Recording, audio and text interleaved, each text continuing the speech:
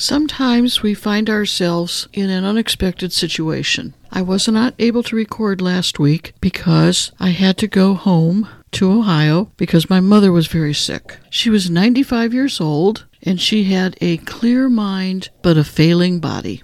My siblings and I found ourselves in a situation where we had to figure out some accommodations in order to get her back and forth to the doctors. And all of a sudden, we were searching for wheelchair accommodations and ramps and how to get her from an inaccessible house out to the car. Now, you're probably wondering why I am telling you this, other than to share my personal story. And it's because I want you to understand that in real life, circumstances can make us a person with a disability in the blink of an eye. So what does it mean if that happens to your child in college? Well, I want you to know that disability services at the colleges can still accommodate an individual who has a temporary disability. So welcome to College Disabilities and Success, episode 92, Accommodating Temporary Disabilities, with Mickey Hayes. The opinions in this podcast are my own, but please reach out to your college, physician, or legal services for additional information.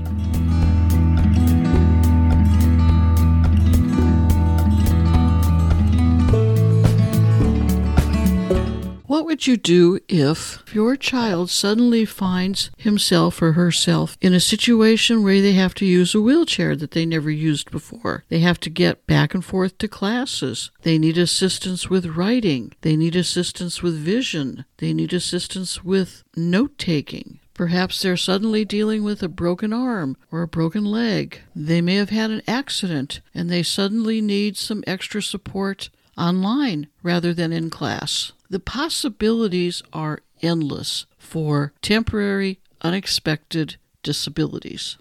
So if you find yourself in that situation, or your child is in that situation, at your earliest possible convenience, you should reach out to disability services and let them know exactly what the situation is, what kind of problem the individual is dealing with, and when they expect to be functioning normally.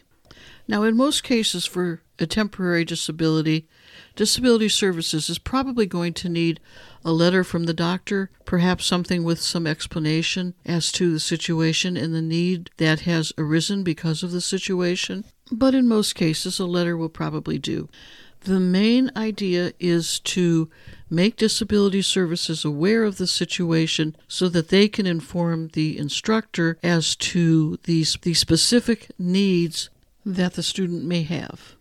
With temporary accommodations, communication to disability services and to the faculty is extremely important as soon as realistically possible. It's also very important that either the individual who was injured or somebody speaking on their behalf also advises disability services as to the accommodations that the student may need.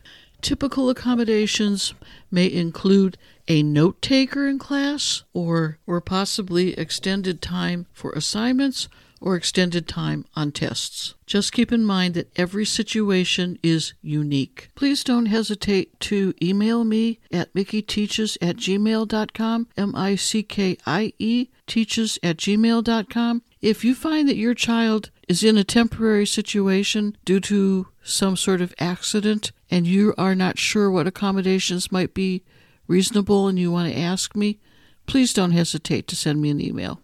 And I do want to tell you that my dear mother, at age 95, did pass away last week. Please keep my family in your prayers. Thank you for joining me today. I know this was a little bit of a different episode, but I do want you to know that I'm thinking about you and hoping that all your days are good. Take care, and we'll talk again soon. Bye. Information contained throughout this podcast has been gleaned from my own personal experiences, but to ensure accuracy, please contact the Disability Services at the college of your choice to have first-hand information and the most up-to-date policies and procedures followed by your particular institution of higher education. The content in any of these podcasts is not intended as a substitute for information from legal, educational, or medical professionals. Always seek the advice of your attorney or qualified healthcare provider with any questions you may have with regards to legal, educational, or medical concerns.